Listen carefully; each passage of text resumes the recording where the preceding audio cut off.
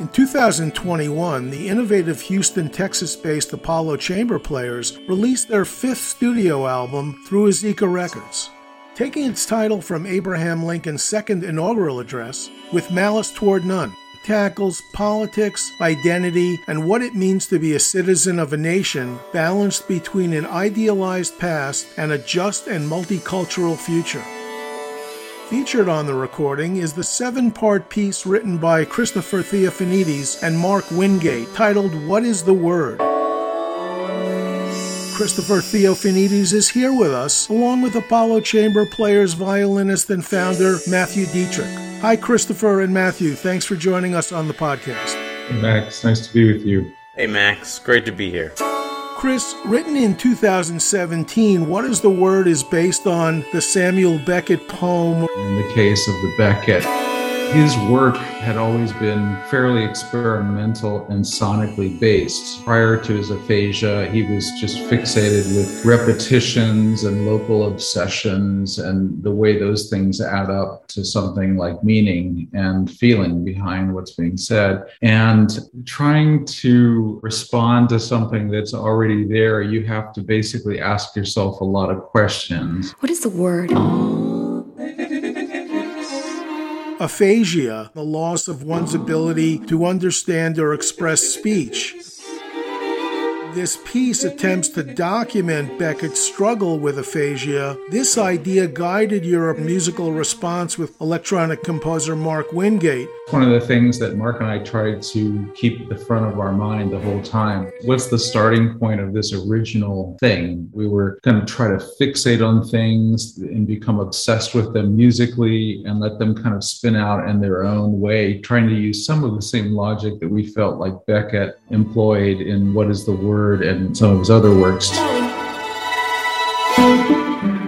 Folly 4-2. Obviously, we did it in our own musical language, but that was the starting point. And one of the neat things about electronics, of course, is that you can do things that are almost unimaginable in terms of the magic they create. You can suddenly stop and go to digital black and get hard cuts. Mark and I have worked together for almost 25 years now. One person does something, the other person responds. There's back and forth and a lot of conversation. All this. That it really is truly collaborative. This. What is the word? It is neither myself nor him completely. It's kind of fused artistic identity. It's been great fun over the years to figure out how to work together. I would start by sending him a sketch of musical materials. He'd hear it, try to respond to it electronically, send that back. I would try to respond to what he did. In some cases, he actually started the process. In one of the movements, he would send me some sound samples and I would try to respond to it acoustically and so forth. So it was great fun in that way. And after a long series of these collaborations that this was able to happen. How did the piece end up on the album? We'd been interested in Chris's music for some time. We were in the midst of our 20 by 2020 commissioning project, an initiative to commission 20 new multicultural works by the end of the decade. So I reached out to Chris and I presented him with a couple of ideas for a commission. A little bit maybe apprehensive at first about adding electronic elements, particularly because the underwriters of this particular commission were a little bit more traditionalists. However, it all worked out for the best, and it was a journey for us too, because I feel like electronic music in today's society is everywhere. What? It's ubiquitous. What? It's on our ringtones, it's on our movies, on our TV. What is the word? For us, adding this electronic element as the fifth voice ended up being a really wild ride and a really wonderful experience. Just to add on to that, point you made about it kind of being ubiquitous in the greater society and seeming like a little bit of an experimental thing in the concert society is a funny conundrum. So normal in the popular world, and it should be just equally integrated to the extent that people want it to be in the concert music world. It opens up a lot of possibilities.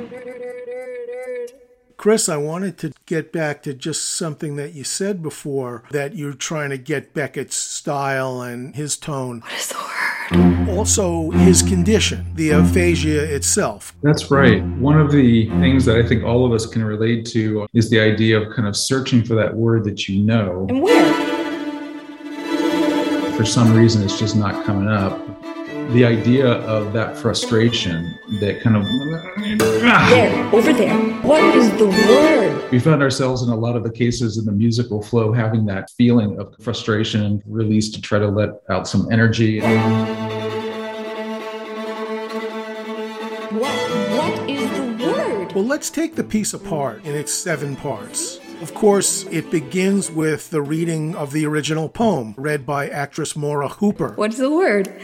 When we contacted the Beckett estate, we got permission to do a straight reading of the piece. I reached out to Maura. I said, we don't know exactly how this will sound, but could you do like 6 or 7 versions of a reading of this poem and record them and send them to us? See. She started from a lot of different starting points. Glimpse. Trying to just remember things. And so there was a really halting quality to one of them that was a little bit more funny and quirky. What is the word? There was another one that had a lot of tension built into it. What is the word? And kind of anger. What is the word? There was another one that seemed a little bit sad in some ways. Far away over there. Between all of those together, Mark and I compiled one that we thought had the most expressive potential to be able to be the building block for the piece. And that's what that first track is. We're big fans of Samuel Beckett. I had not heard of this particular poem, and I think it really is fascinating how they deconstructed it from the original. The experience of playing this, we do have a click track on, but there's still elements of serendipity. These electronic effects, we can play off of them as well with our instruments. When we did the live premiere in front of an audience, that was a different experience. It was still special, but it was a little bit different than how the studio version ended up, where things could be picked apart. In live performance, each of the players has a click in their ear, which has got to be annoying, but it certainly helps for precision, and it makes it sound like this kind of magic is happening in terms of the absolute virtuosic timing between the electronic playback or the digital playback and the live. Going back to the 70s when Glenn Gould was recording all these pieces really in the studio directly, not even doing them as concert performances, it can take on a completely different feel when you do a recording of this. Mark ended up tweaking things quite significantly. And was super happy with the kind of vividness of that. And it could be a work in progress in a sense, because those things could go on and, you realize what happens if we, after this quartet attack, we put another slap back here in the digital realm that actually sounds like the quartet, but morphs. What is the word? I think that's what's really so special about this particular piece, is that there's certain moments where you ask yourself, is this the violin playing, or is this the cello playing, or is this a manipulation of that? And I think there's beauty in not knowing.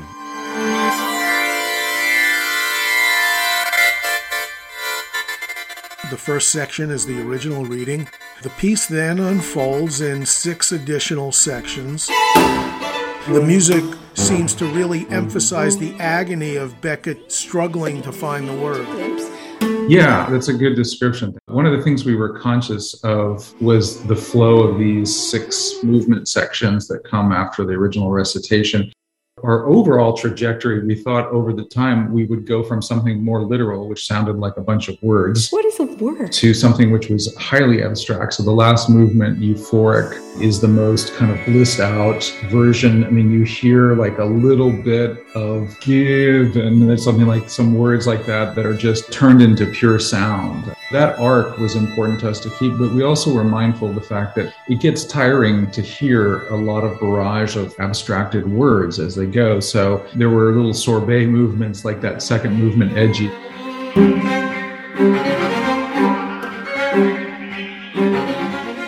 Entirely quartet with a little bit of processing added in over the top. That extroverted movement, it definitely has a lot of virtuosic interaction between the wordplay and the quartet. Falling to need to see, to glimpse, to think, afar away over there. What is the word?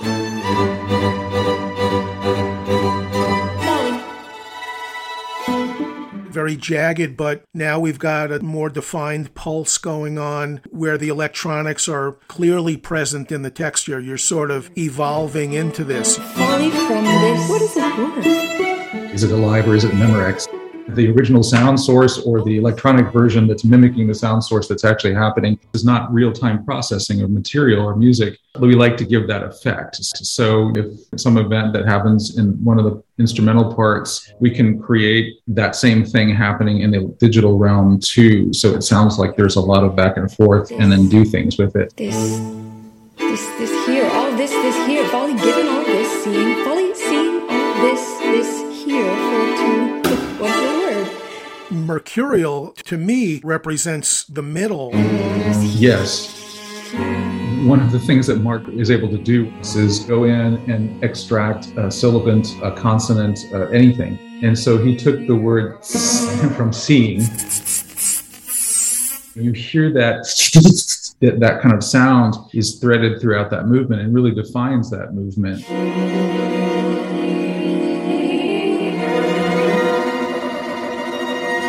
String quartet texture is still there, but a little bit more subordinate to this hyper manipulation of the electronics. It kind of traces a lot of what the quartet's doing and really gives it a particularly strange sound world. Then you move to Noble, you've got that defined melody, and now with the electronic elements continuing to evolve so that the texture is still kind of sideways, but noble. This is probably the most direct homage to the Irish theme of the concert of this particular commission. And although my last name is Theofanidis, my mom is German-Irish, and so, we're missing the O Theofanidis, but the melody in this movement and the noble melodies.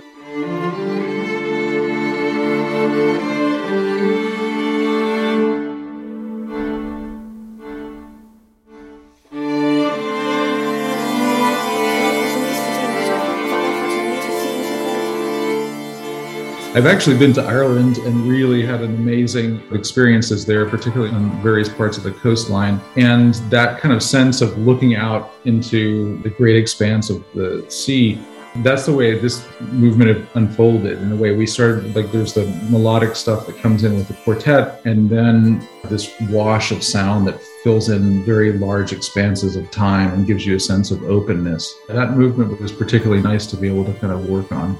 The underwriter of this particular commission, Donald and Rhonda Sweeney. Donald is Irish and very proud of it, and we wanted to do something to honor the underwriter's heritage. Chris, as the composer, he did a brilliant job of integrating that in a very natural way.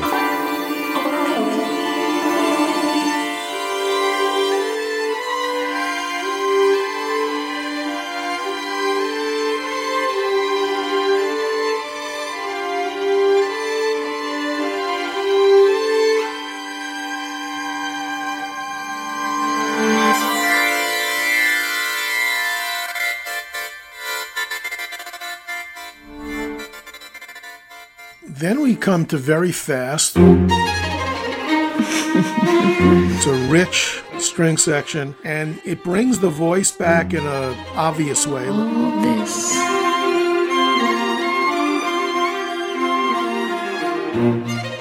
These tiny little vocal snips. I think it has more stability than the prior three movements. Yes, that's fair. One of the things we delighted in some of the recording of the reading of Beckett was that we found certain times when she read it that she actually kind of chuckled, kind of laughing interstitially in between some of the lines and phrases. What is that? And so that also threads that movement as well as some kind of more direct versions of the text and the kind of running string line. We finish with Euphoric.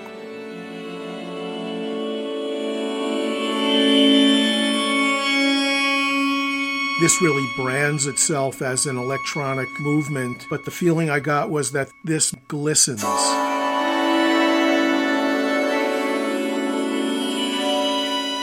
That's really neat. Yeah, I like that description a lot. This was one where Mark sent a couple of splashy hits and single tones that die away and interact with the electronics. In that way, it could really be quite complementary. In the mix of the CD too, I think they got a particularly nice blend. One of my favorite things that Mark did was at the very end of this movement, very grainy sounding, and it sounds like sand falling. I think it had some sense that we needed something kind of arid to bring us back to earth. And then I started thinking, well, if I have the quartet start to shimmer a little bit on the surface with harmonics, the whole thing just disappears in that gesture.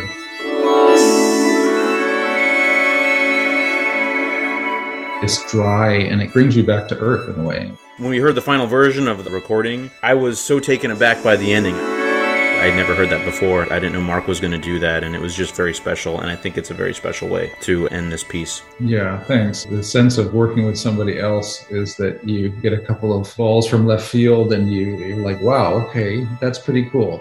Christopher Theofanidis, Matthew Detrick, thank you so much for joining us on the podcast. Thank you so much. Thanks, Max.